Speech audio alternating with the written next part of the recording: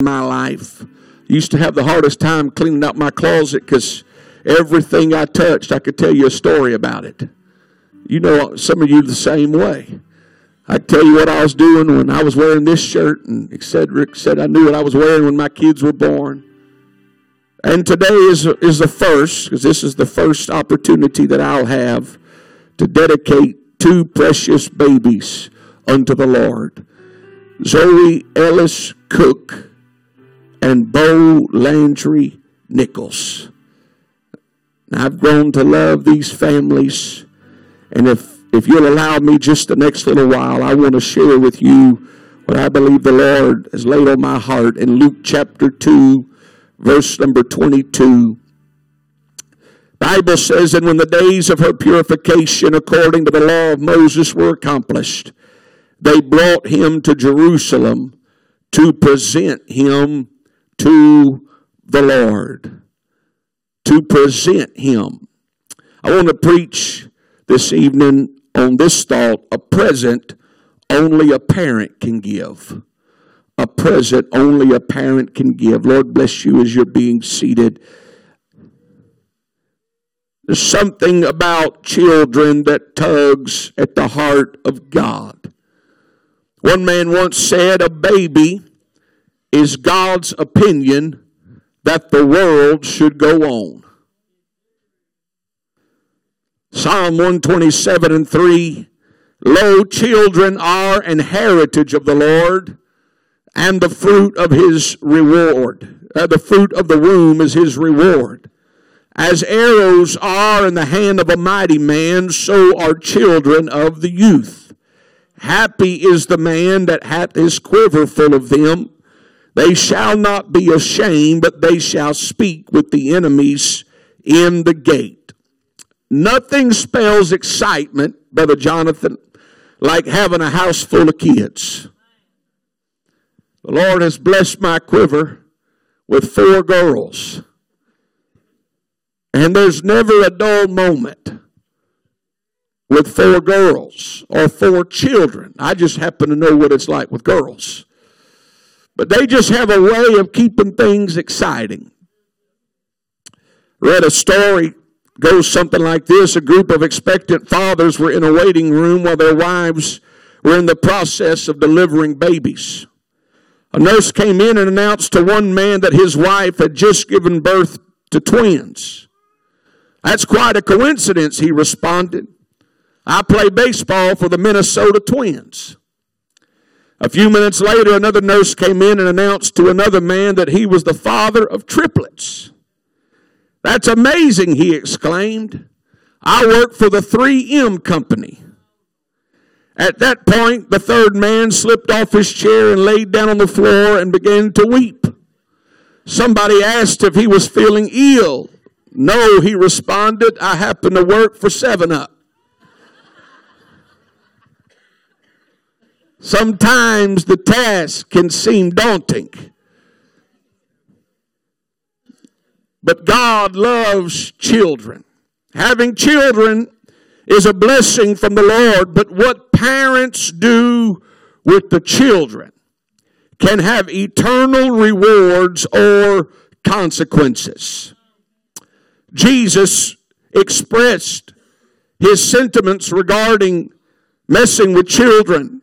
In Luke 17 and 2, he said, it were better for him that a millstone were hanged about his neck, and he cast into the sea, than that he should offend one of these little ones. You want to mess with God, you mess with a child. Oh, I know God has mercy. I understand that. I'm not trying to negate the mercy of God. But what I am saying is Jesus said it himself. It'd be better if you had something tied around your neck and thrown into the sea than you start messing and offending children. Children.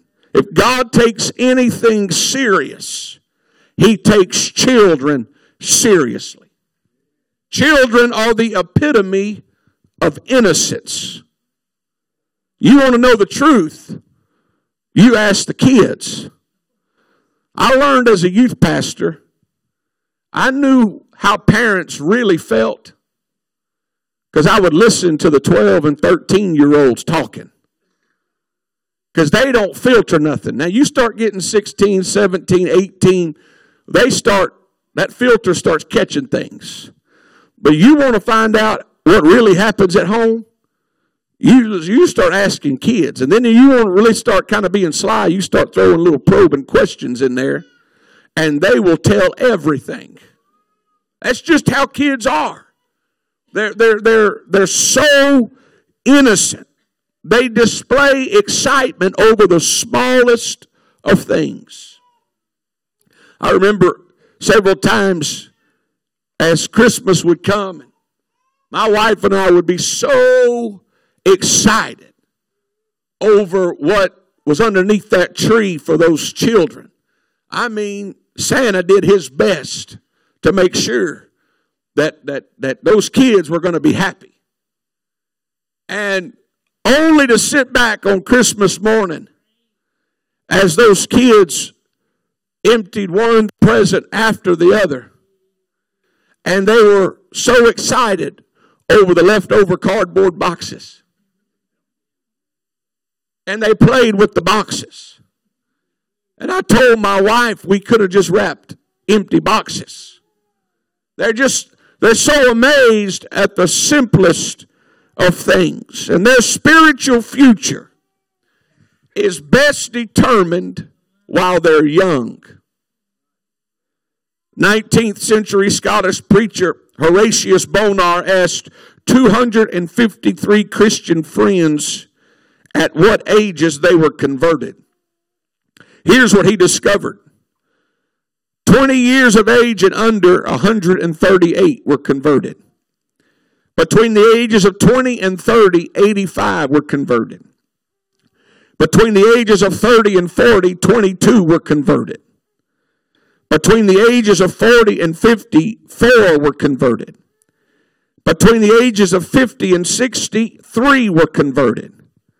Between the ages of 60 and 70, 1 was converted. And over 70, 0 was converted.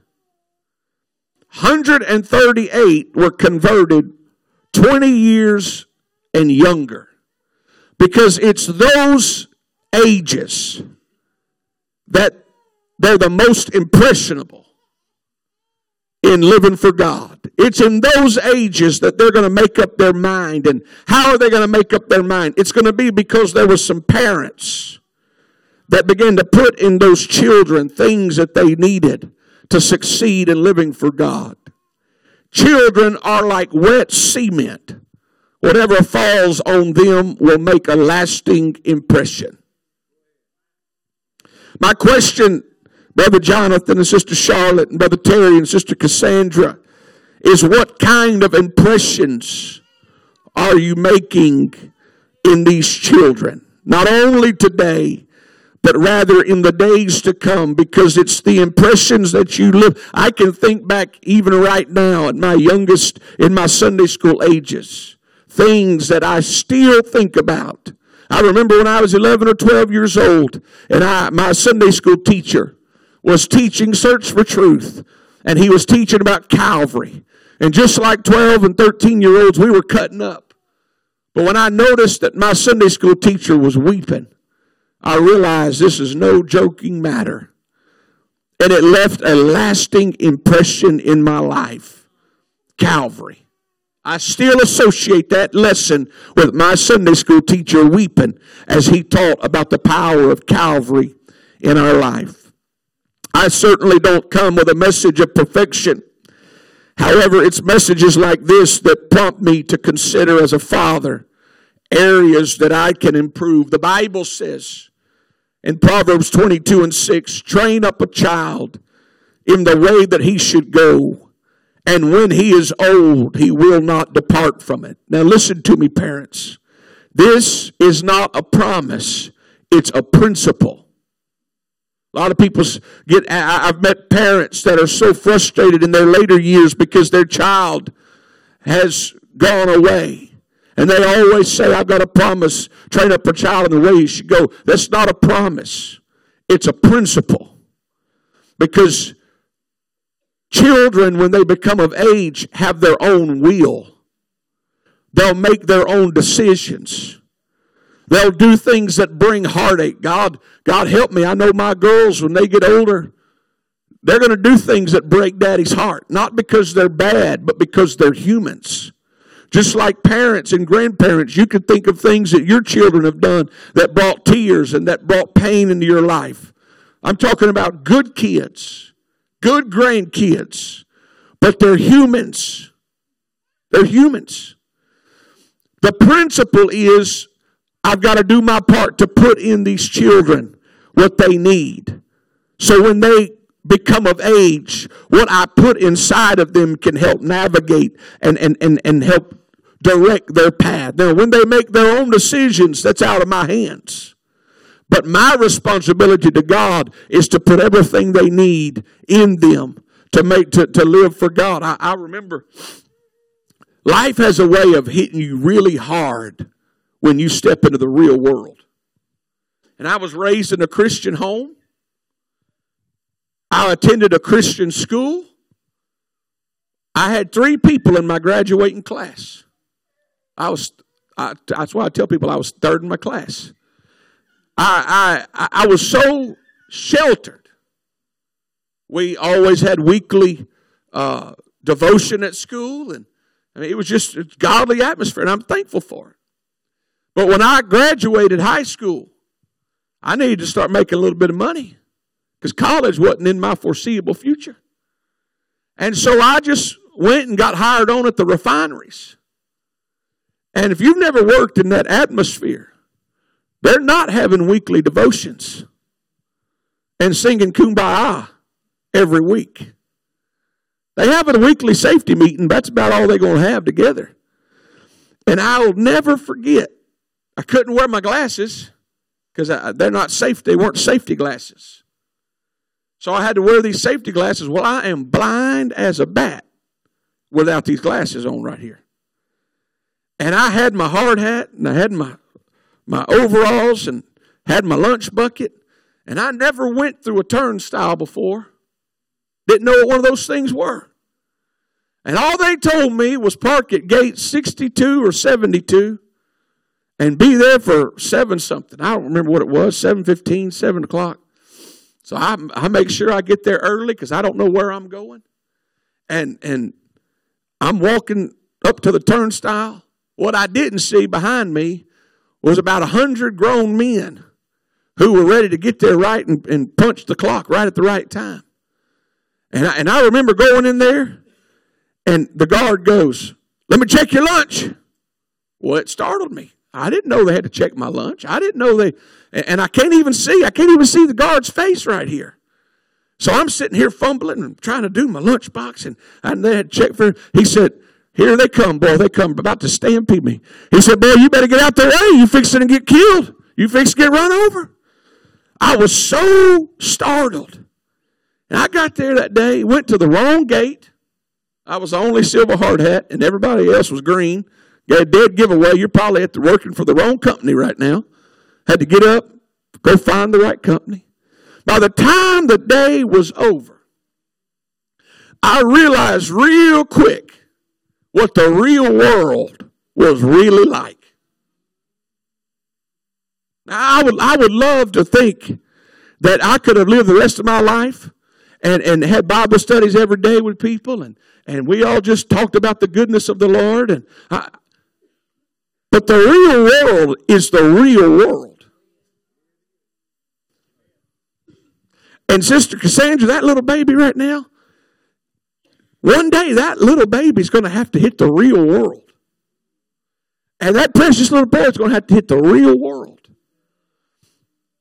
There's got to be things that Mom and Daddy put to balance out that real world. And it's during those years. If I wouldn't have had all that kind of stuff that my parents put in me and those Christian teachers put in me, I could see real quickly how the real world could kill somebody's spiritual walk. But I had some parents and people that instilled some things in me that helped me to learn how to live for God in the real world. I can tell people I know what it's like to be out there. I was out there. I did it. And I would bring my Bible in my lunchbox. And I had to learn how to not just talk for God, but to live for God. Anybody can talk for God, but not everybody's living for God in that real world. We see today three aspects that I want to focus on during this text in Luke chapter 2. The first part that we see is the presentation.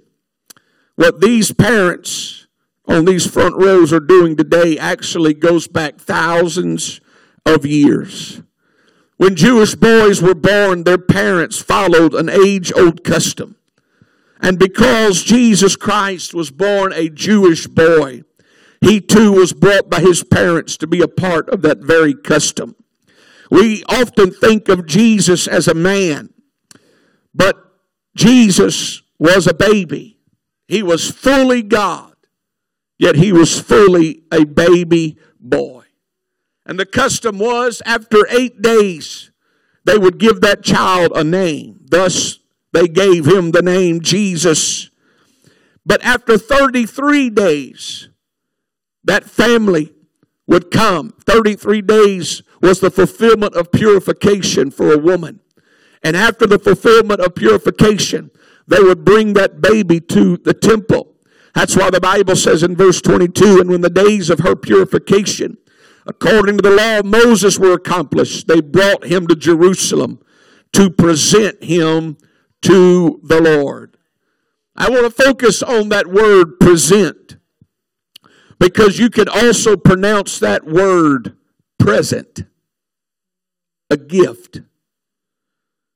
Parents, hear me. A child is a present that only a parent can give. We're here today because these parents are choosing to give these children back to the Lord. Keep in mind, this is not an act of salvation, but rather it's an outward gesture of an inward desire expressed by these parents that God gave me this child. And as a sign of my commitment and my faith, I want to return this child back to God. And when Moses was found by Pharaoh's daughter in a basket, you know the story quite well. They sought out a woman to raise the baby, and it just so happened that Moses' mother was chosen.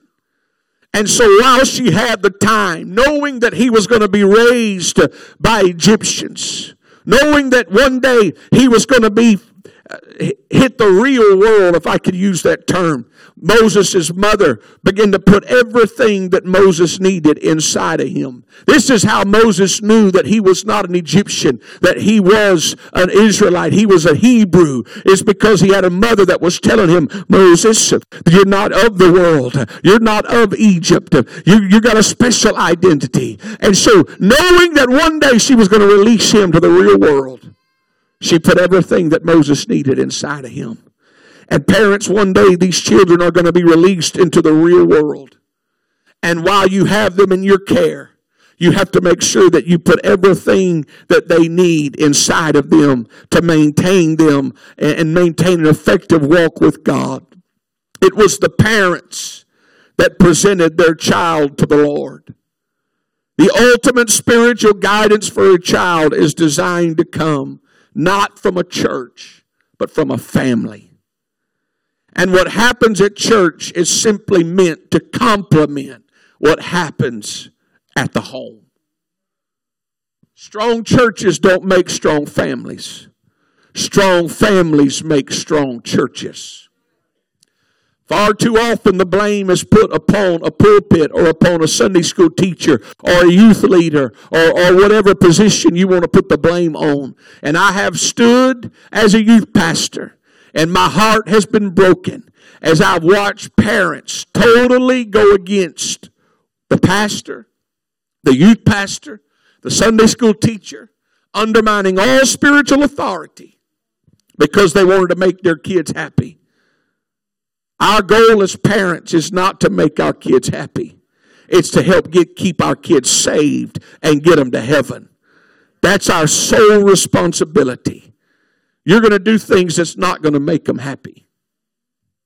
If you're really trying to spiritually lead them and guide them. Brother Terry, those precious girls right there and that little fella right there, you would never think that one day they would try to rise up and express opposition to you. But it's going to happen. And it's then that as a spiritual leader of the home, you have to establish this is what the word of the Lord says, and this is how we're going to live, and this is what we're going to do. As parents, especially with girls. Because those girls just have a way of tugging at daddy's heart. But I want them saved. And you want them saved. We've only got one shot at this thing. I was at someone's office one time as an evangelist, and I always was looking at different things because I could get sermon material just about off a box of cereal. I could get something to preach. And I saw a sign, and it said, "Today is not a dress rehearsal."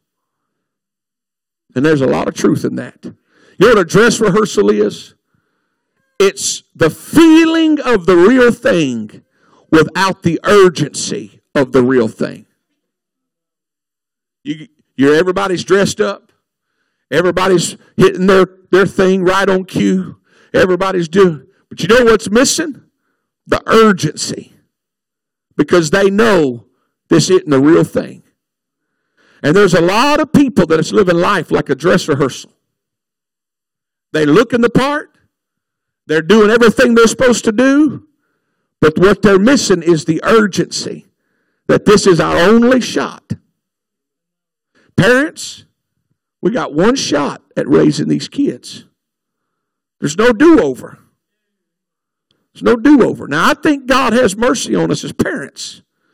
Because my daughter's fixing to be 14 in a couple of weeks. And I wish I'd have known what I know now when she was 2. But you learn along the way. That's why grandparents sound like they have all the answers. It's not that they're trying to outdo you. It's that they've learned some things along the way that can help us as parents. So the first part is the presentation, and that's what we're doing here today. We're presenting these children to the Lord. But the second part of this setting is the consecration, where sacrifice was involved. Raising a child requires sacrifice. In biblical times, after a Jewish mother gave birth to a son, they were then to go to the temple for a purification ceremony, which is what Mary did. And as part of this ritual, the mother would bring a 1-year-old lamb and either a dove or a pigeon to offer as a burnt offering. If the woman could not afford a lamb, she would bring 2 doves or pigeons.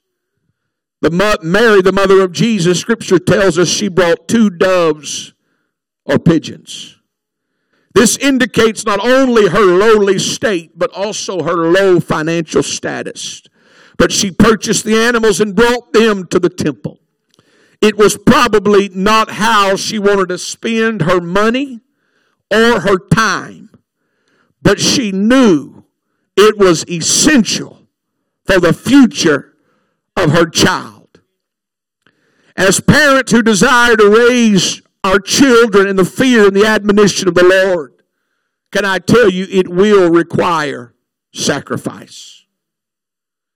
As those children grow up, it's going to require sacrifice of your time in prayer, in coming to the house of the Lord. Parents, we cannot ask our children to be faithful to the house of God if they don't see mama and daddy being faithful to the house of God. We can't expect our children to pray if they don't know that mama and daddy are praying.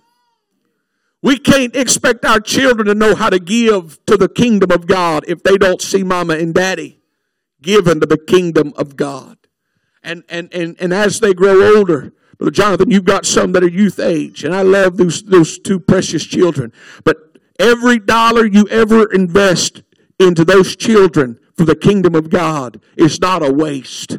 Because you never know who they're going to touch for the kingdom. You never know what they're going to be for the kingdom of God. And these children, you never know every dollar. There's been times where I went without so my kids could participate for something for church. And I don't ever regret that dollar that I spent on that child. It is an investment in the kingdom of God. It's an investment. It's an investment. So everything that you give in these children, you do it unto the Lord. I never realized as a kid, you just think that parents have unlimited supply of money. You just think that's what parents do, is they carry 20s in their wallet just waiting to give to kids. But as I got older, I realized how much it was a sacrifice for my parents. Having 3 kids in the youth group at the same time. And if we all wanted to go out to eat, I was the kind, if my parents gave me $20, I would not go home with change. I was going to spend the whole, I will order dessert just to make sure I didn't go home with any change left over. I had a friend of mine, he would get $20 and he would order a drink and then he would sit and wait for everybody to finish eating, and then he'd eat all their leftovers. And he made $15 every Sunday night. I spent $20. But you know what? I appreciate all the times my parents sacrificed so me and my brothers could participate in the kingdom of God. And if you're gonna invest your money, invest it into something for the kingdom. Something that will yield an eternal reward. Amen. Then there's the third part, and that is the dedication. There was a man in that temple that day named Simeon. And it was revealed to him by the Spirit that he would not die until he saw the Christ, the Savior of the world. And he took that child, Scripture tells us that day, and he began to pray. And he blessed the Lord. He said, Lord, now lettest thou thy servant depart in peace according to thy word. For mine eyes have seen thy salvation, which thou hast prepared before the face of all people, a light to lighten the Gentiles, and the glory of thy people Israel. And Joseph and his mother marveled at those things which were spoken of him.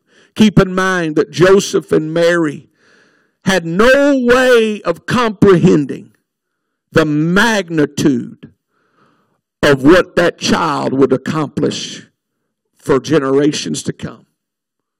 It would be like Brother Terry and Sister Cassandra with this little baby and just bringing it to the Lord, not knowing that one day that baby would touch millions and millions and millions of people. We read it because we know the rest of the story. But they were living this thing out. And they were just lowly people. There was no royalty. There was no fanfare. They were just doing what the Lord asked them to do. Little Bo, you have no way of knowing, Brother Jonathan.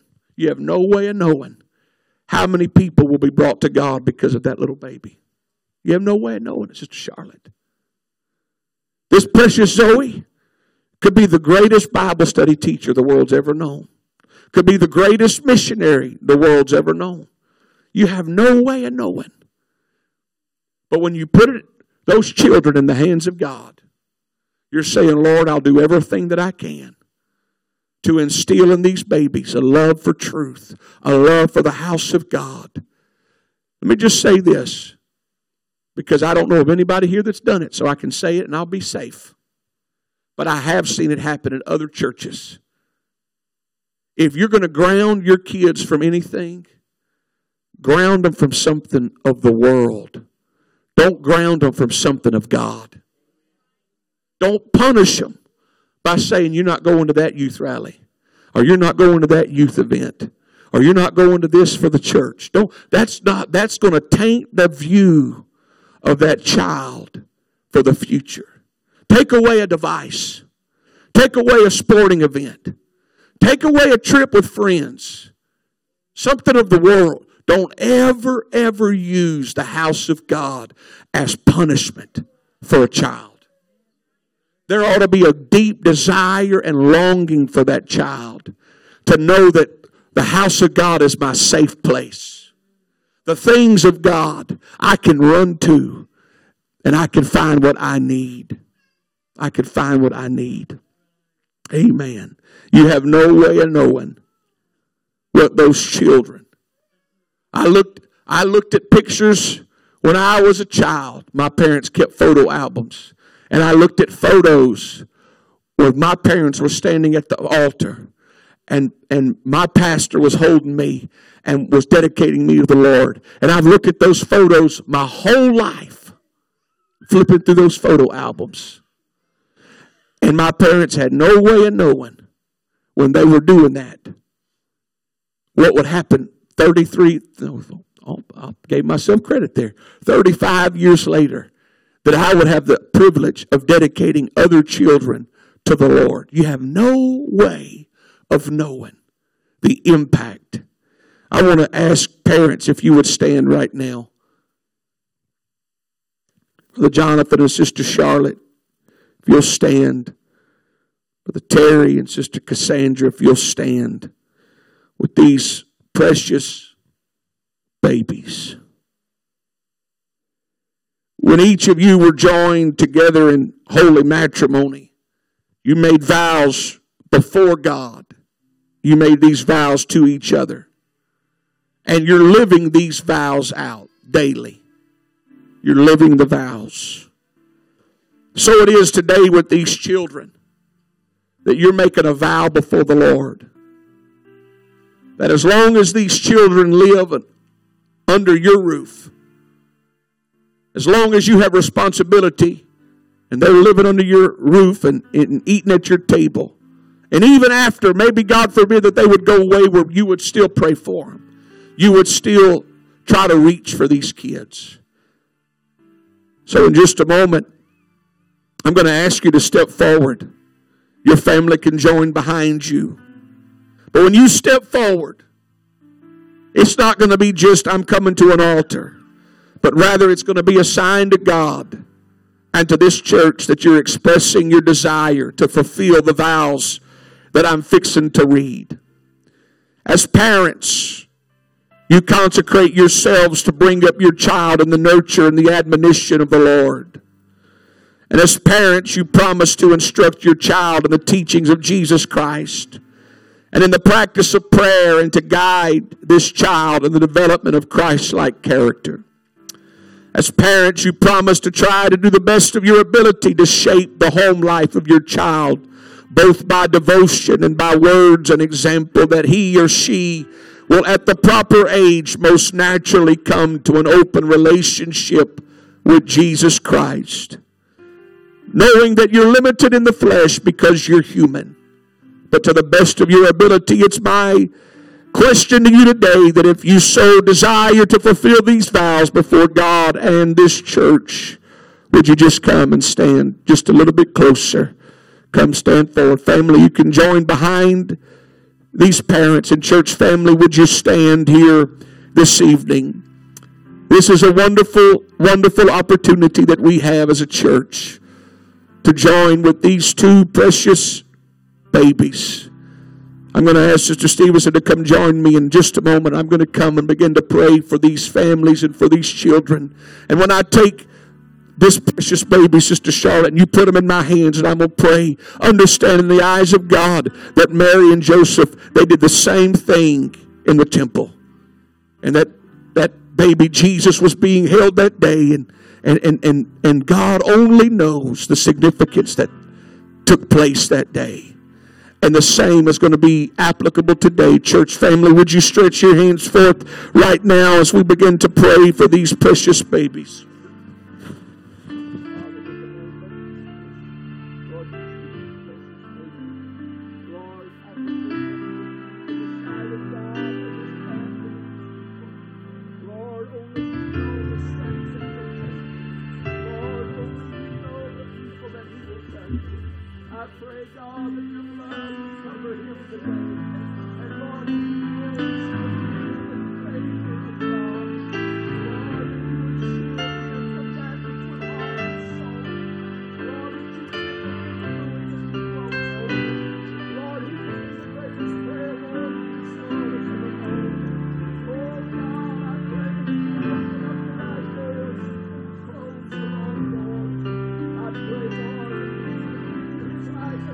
Lord,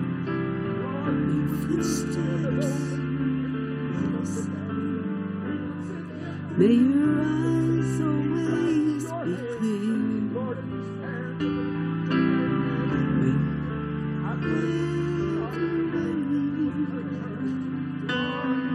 To do the Father's will, always remember, more than anything, you've been chosen for the service of the King. May your footsteps be complete. May your eyes always be clear. May your hands be ever willing to do the Father's will. Always remember, more than anything, you've been chosen for the service of the King. May your footsteps be sweet. May your eyes always be clear. May your hands be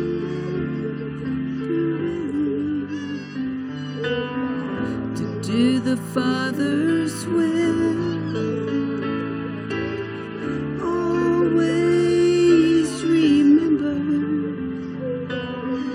more than anything, you've been chosen for the service of the King.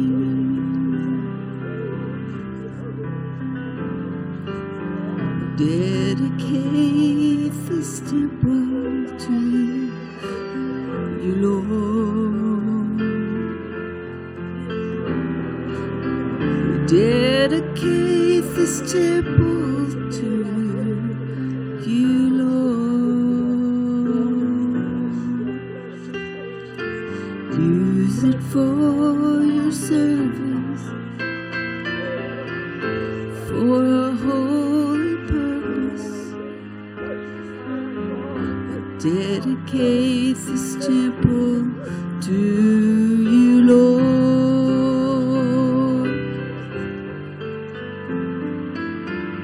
Dedicate this temple